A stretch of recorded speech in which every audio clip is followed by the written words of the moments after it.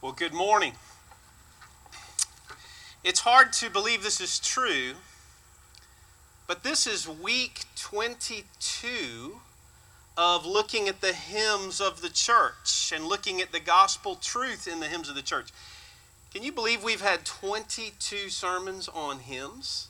That's a lot of sermons. That's a lot of hymns. It's my policy, though, to never preach a series more than 23 weeks.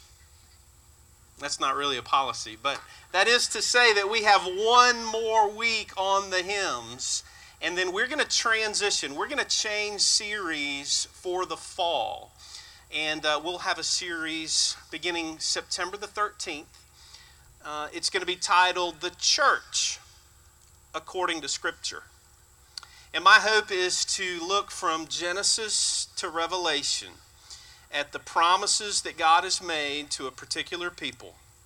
Who those people are, what those people do, why they do what they do, how they do what they do.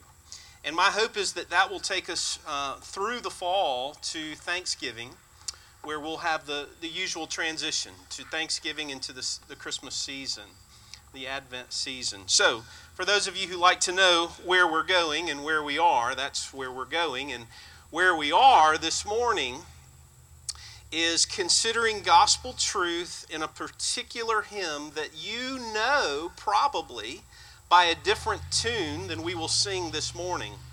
But it is a sweet hymn. It is a hymn of William Williams from the 1700s.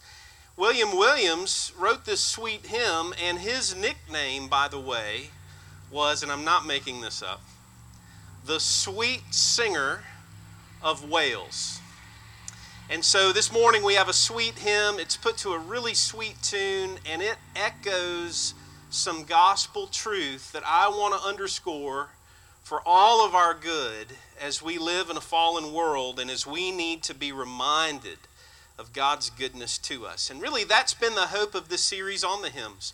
I've told you several times, my hope is that you might even make a playlist of these hymns, and that playlist would bless your week. You know, when you're cleaning house, listen to the playlist. When you're driving to the grocery store or taking the kids to practice, listen to the hymns. Be reminded of these gospel truths, so that what we do on Sunday morning would spill over into our week, and we would be reminded of gospel truth throughout the week. That's how I operate. That's been a blessing to me, and I encourage you. It's never too late to do that, but let these hymns bless you in your week. Now, as we prepare for this talk, let me tell you, we're going to be looking at the Old Testament, several key passages from the Old Testament. So we're going to be historical. There needs to be some explanation, but let me introduce the text this way. Have you ever heard the adage, the wise saying, don't make fun of the way old people look at your own family reunion? Have you ever heard that adage? Don't make fun of the way the old people look at your own family reunion? Okay, that's not really an adage. I came up with that yesterday while cutting grass, trying to think how to prepare us for this reading. But it is a true statement. Don't make fun of the old people and the way they look at your family reunion, because why? You're going to look like them one day, right?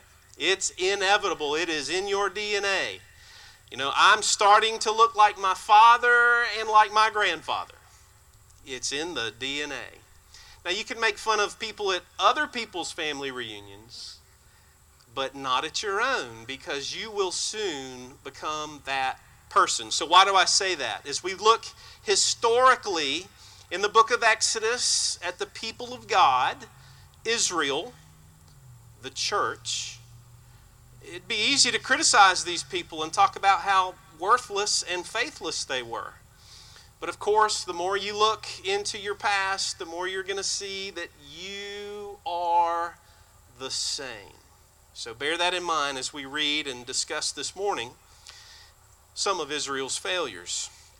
3 passages. First, from Exodus chapter 13, verses 21 to 22. This is the Lord leading his people out of Egyptian bondage. They had been in bondage to Egypt for some 400 years. And the passage there says, verse 21, "By day the Lord went ahead of them," his people, "in a pillar of cloud to guide them on their way, and by night in a pillar of fire to give them light, so that they could travel by day or by night. Neither the pillar of cloud by day nor the pillar of fire by night left its place in front of the people. It was always with them. A cloud to give shade by day, which we appreciate right now, right? The importance if you're going to be in the desert. And then a pillar of fire by night to guide them and lead them, to light their path so that they could see. Then in Exodus 14, verses 13 to 14, the Lord leading and protecting his people through the parted sea. Moses answered the people, "Do not be afraid. Stand firm, and you will see the deliverance the Lord will bring you today. The Egyptians you see today, you will never see again. The Lord will fight for you. You need only to be still."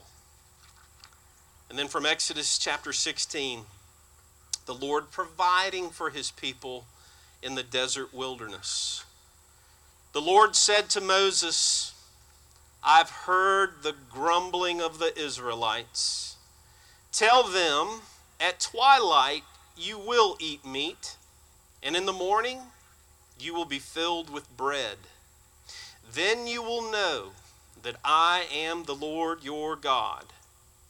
That evening quail came and covered the camp, and in the morning there was a layer of dew around the camp. And when the dew was gone, thin flakes like frost on the ground appeared on the desert floor. When the Israelites saw it, they said to each other, "What is it?" For they did not know what it was. And Moses said to them, "It is the bread the Lord has given you to eat. This is what the Lord has commanded. Everyone is to gather as much as they need. Take an omer for each person you have in your tent." And the Israelites did as they were told. Some gathered much, some little. And when they measured it by the omer, the one who gathered much did not have too much, and the one who gathered little did not have too little. And everyone had gathered just as much as they needed. And then verse 35, the Israelites ate this manna for 40 years. Until they came to a land that was settled, they ate manna until they reached the border of Canaan. Historical words, true words written long ago, recorded for us that we might see the faithfulness of God to his people that has persisted through all generations, even to this day and forevermore. Let's pray that God will open our eyes to believe that. Lord, would you open our eyes this morning to see that you have always loved, always led, always guided, always provided for your people. And Lord, this morning, would you enable us to cast all our anxiety on you because you care for us. Lord, would you even allow us to bid our anxious fears goodbye? We ask this and we pray this in Jesus' name. Amen. So for the past few years, my mother-in-law has been fascinated with family historical research. You know, this DNA test, DNA studies where you can get into the nitty-gritty of where you have come from and who your people were. She asked me one time in the last year, she said, "Paul, maybe you should do this." I said, "No, thank you." You don't want to ever ask too many questions and find out too much information about where you've come from. That's just a policy that I have, right? The more we know, the more we'll shake our head in this life. I'm convinced that's true. But there has been a fascination with where have we come from? Who are we? What is our essence? What is at the very center of us? And you could say that Exodus gives us that kind of a spiritual, historical, spiritual DNA study of where we've come from. And we learn some very important things about God's people and about ourselves and about the nature of our God. And those are the 3 points that I want us to work through swiftly but hopefully effectively this morning. The first is this: God's people are a wandering people. And they really always have been a wandering people. What do I mean by that? I mean that they have been a homeless, wandering people. Spiritually speaking, that certainly is true. But in Genesis chapter 3, that's where we see it began, where the man and the woman have sinned and God banishes them from the garden. He says, "No more will you have access." And since then, God's people have been scattered about, wandering in various seasons and kinds of exile. None has been physically harder than those 40 years that Israel spent wandering about in the wilderness, in the desert, as is recorded for us in Exodus and in Numbers. That exile continues in the New Testament. 1 Peter chapter 2, verse 11, he says, we are aliens and strangers in this world. Hebrews chapter 11, verses 14 to 16, he says that we're longing for a heavenly country and a city that is yet to come. And so spiritually, it's always been true of God's people. We are waiting to be reunited with Him according to His eternal plan on His schedule. And so God's people are a wandering people, and in a sense, a homeless people. That's still true for us today. And perhaps some of our greatest anxieties and fears in this life are when we forget that. And we think that the earth is our home, and our houses are our homes, or our vacation houses are our homes, and we have to hold on to these. We have to pass these on.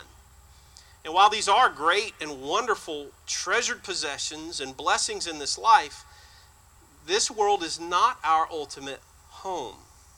We are homeless, awaiting a greater city, a greater country yet to come. The second thing about those wandering people is that they are often aimless. They're often directionless, particularly when they don't listen to the Lord and to His guidance. Just kind of aimlessly wandering about, moving from one place to another, from one thing to the next, maybe from one person to the next, trying to find purpose, trying to find meaning, trying to find significance. God's people are lost. They always have been. God's people are confused. They always have been. God's people tend to be bewildered. And that's our condition too.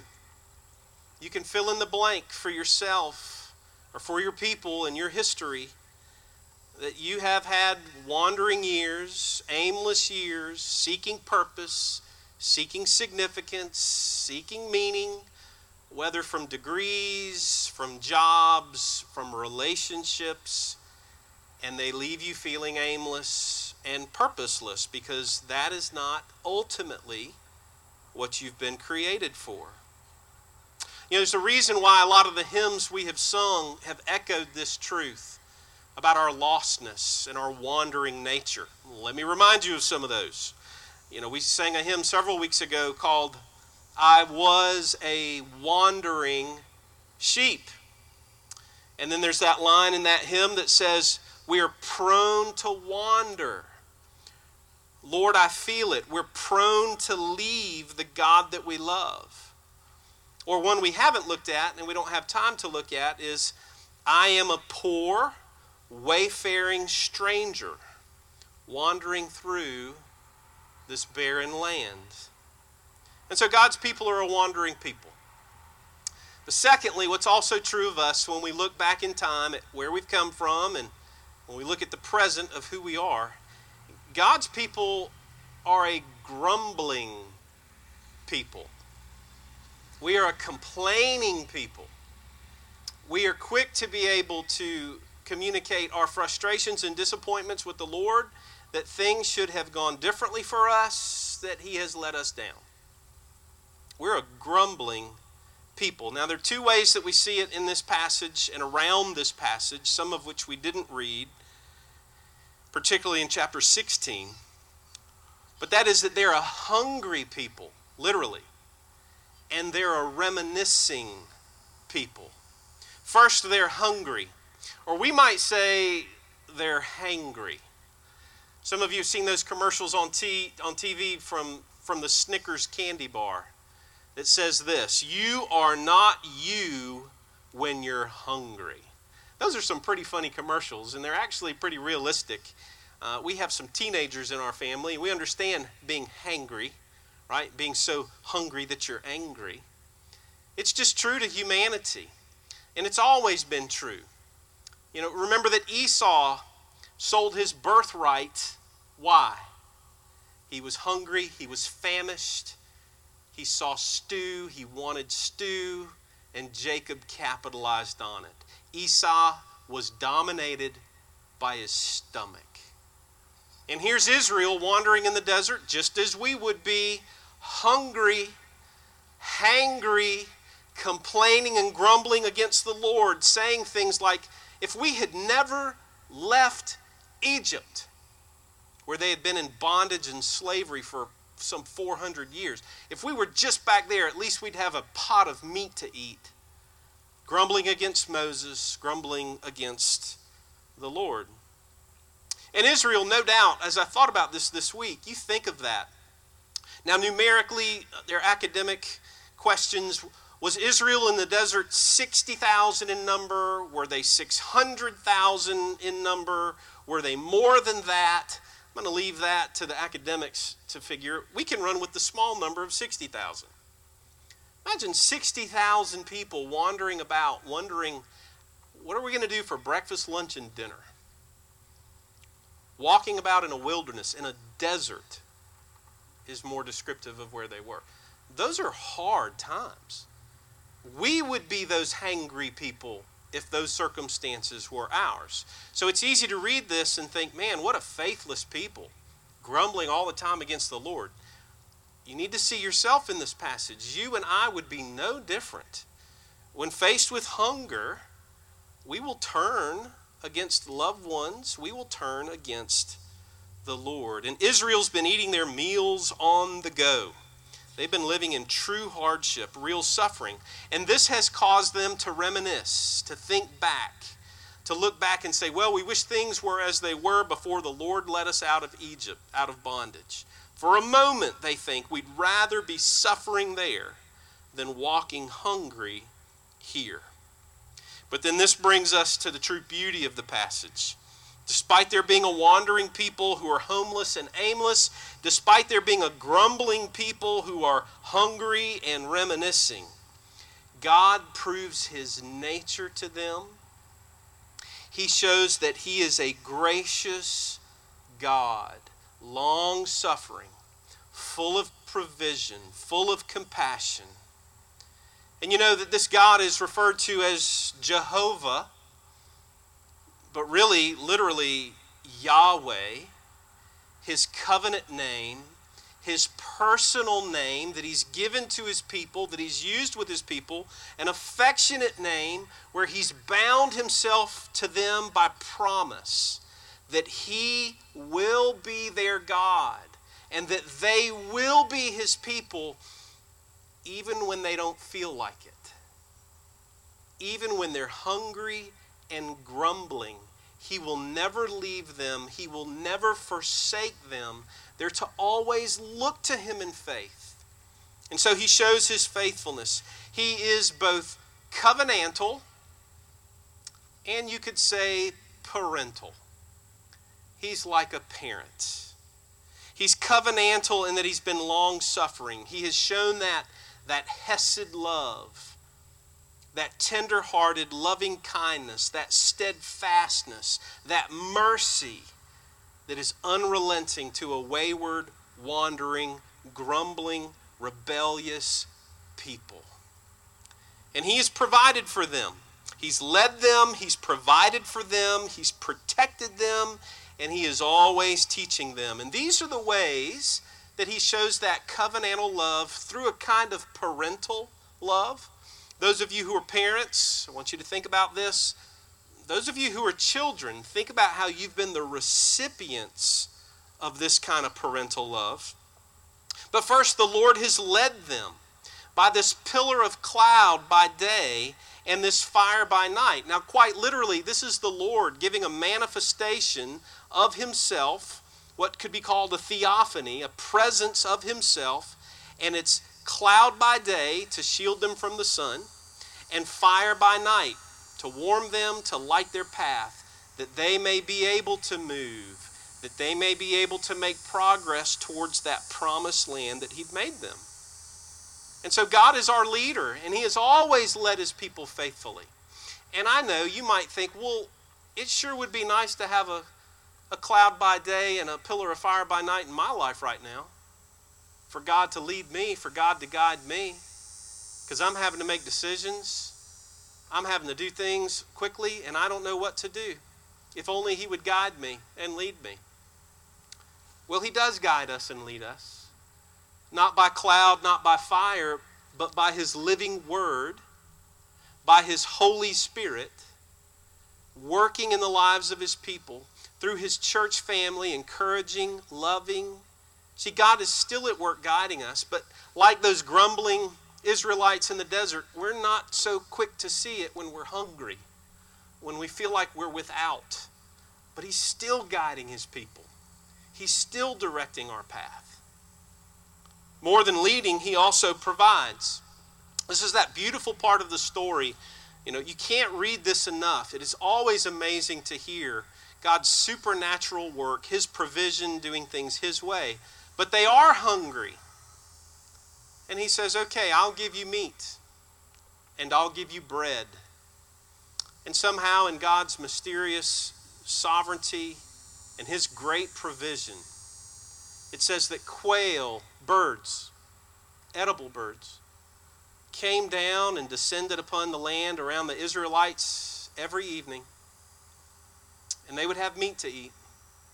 And in the morning, he gave those specific directions where he would give what he called bread from heaven, what's called manna, what is literally the translation that is in the text that says, they looked at it and they said, what is it? That's manna. Manna means, what is it? We've never seen anything quite like this before. But it was like a honey wafer, sweet and good and nourishing for a lot of walking in the desert. And we read this and we might say to ourselves, well, it sure would be nice to have a little bit of that manna right now. Times are hard, times are difficult. And yet God is our provider too. Always providing what we need, even though we do live through fear, uncertainty, not knowing, well, what do we do next? But God has promised that we can be calm. He will provide for our needs. And that requires a tremendous amount of faith on our part. But some of you could come up and take the microphone and say, oh, wait a minute, I have a story to tell. When I was in an uncertain place, not knowing where my provisions would come, and the Lord provided exactly what was needed right on time. And it tested our faith, it challenged us, but he proved himself to be our faithful provider. I don't doubt there are a lot of stories like this that could be told. Because God works, he leads, he provides for his people. Then and now and forevermore. And then thirdly, he's the protector of his people. And the passage shows us that in chapter 14, where he says, I'll always be before you. I will always lead you. And he even caused the waters to stack up And he said, those Israelites who are chasing you, who are the source of your great anxious fear, you'll never see them again. They're about to be erased. And only God has the right to do this. This is God's judgment. This is God's act on behalf of his people. He can do this, and he did. He saved his people. He protected them from their greatest fear that was literally right behind them, threatening them. And then in all this, God proves himself to be the great teacher of his people. Verse 35 of chapter 16 says that, and the Lord fed them manna for 40 years in the desert. Over and over and over again, the Lord is showing, he's demonstrating, he is teaching them that he is faithful. He's faithful to his promises, even when it doesn't feel like it in the heat of the moment, in the midst of difficulty, at the time of anxiety. The truth is, the scriptures tell us these stories not just because they're historical, but in some form, these stories are unfolding in our own pilgrimage, in our own wandering years. That God is showing us he is a faithful leader, protector, provider, and teacher. And he's worthy of your trust, and he's worthy of mine. And in our darkest and hardest moments are when we need to remember this the most. But we are each pilgrims wandering in a barren land, a hard land that has no categories for our faith and for the God that we're worshiping this morning. Derek Thomas has a wonderful quote that sums up so much of what I'm trying to say this morning. It's from an article called The Christian Life as Pilgrimage. Listen to this quote. He says, the Christian life is a journey that is exciting, fraught with tales of valor and danger. Throughout it, we gain glimpses of God's provision, his intervention, and his rescue of us at every turn. We have no idea what each day may bring forth, but we are assured that nothing will happen apart from the will of our Heavenly Father. And so we follow him confidently. Wherever he leads us, whether in green pastures and beside still waters, or in the presence of enemies, or even in the valley of the shadow of death. And I think that's exactly right. Some of you in your pilgrimage may be in a really hot, difficult, burning season in the wilderness. And you need to know this morning that the Lord is with you. He's the shade at your right hand. His promises are true for you when you look to him in faith and trust him. Others, maybe your season of life right now is not so bad. Hey, this Christian life isn't so bad. It's pretty fun. But it's coming. Trials coming, hardship is coming, suffering is coming. There is no getting out of it in a fallen world or in the Christian life. But to all of us, whatever season in the wilderness you may find yourself right now, you need to know to look to the Lord, to trust him, whether it's a prosperous and good time right now or it's a barren and hard time. Whatever the trial is that would tempt you to not look to the Lord, whether it's prosperity or hardship. You and I this morning are called to look in faith to Jehovah, to Yahweh, to God himself, the God of the Bible who has revealed himself to be faithful and true over and over. And one of the things that helps us look to him in faith in this way this morning is our hymn, the hymn that we'll close with in just a moment. The hymn that draws our attention heavenward, that helps us to look historically at all these images that we've heard from Exodus, that helps us to sing, to put to song God's proven faithfulness over and over and over again. And the hymn that we're going to sing this morning, you probably know to a traditional tune, an older tune, and there are all kinds of versions of this hymn, by the way, on the internet.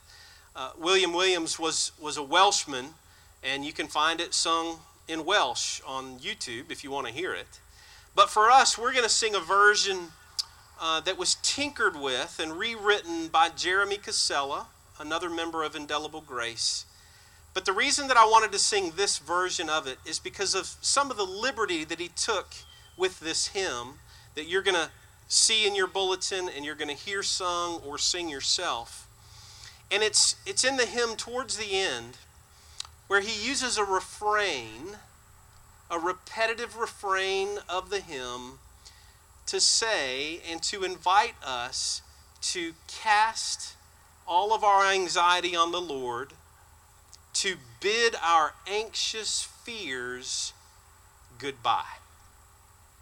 And that particular line has meant a lot to me personally, and how Jeremy has underscored it and emphasized it in the hymn. And I want to make that the closing application. And when we sing it, I want it to be meaningful to you. And if you put it on a playlist and listen to it in the week, I want it to continue to minister to you during your week.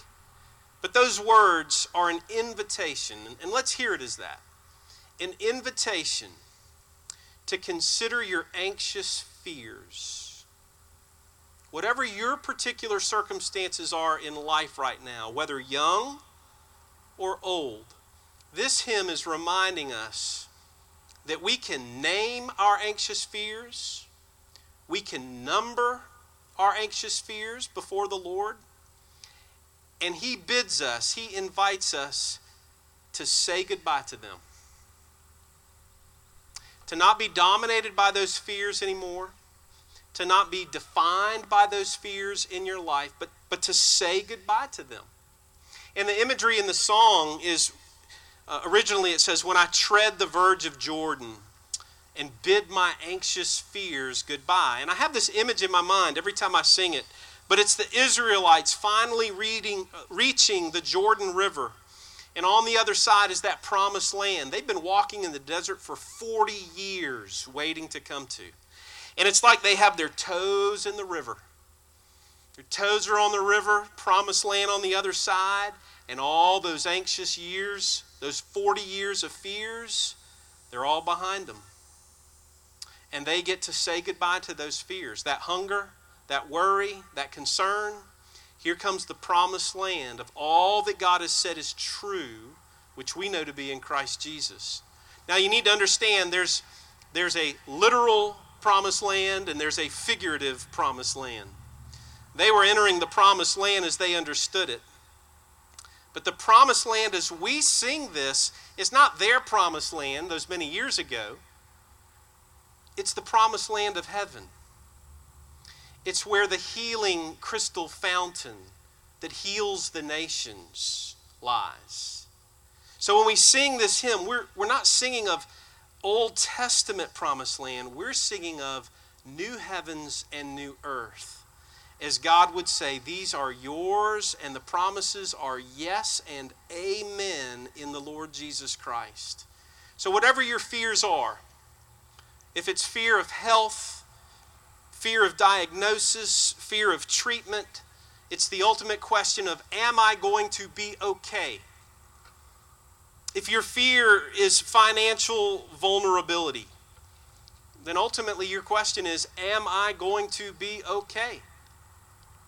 Or if your fears have anything to do with your children, with family members, with loved ones, then your ultimate question is, are they going to be okay?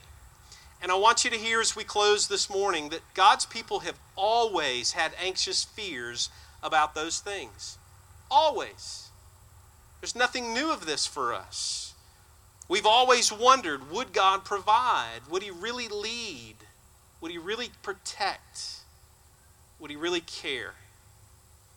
And the answer has always been yes, he does. And I'll close with the words of Jesus to prove it. Matthew chapter 6, verses 25 to 34. Jesus' own words to his disciples, to those who look to him in faith. Therefore I tell you, do not worry about your life, what you will eat or drink, or about your body and what you will wear.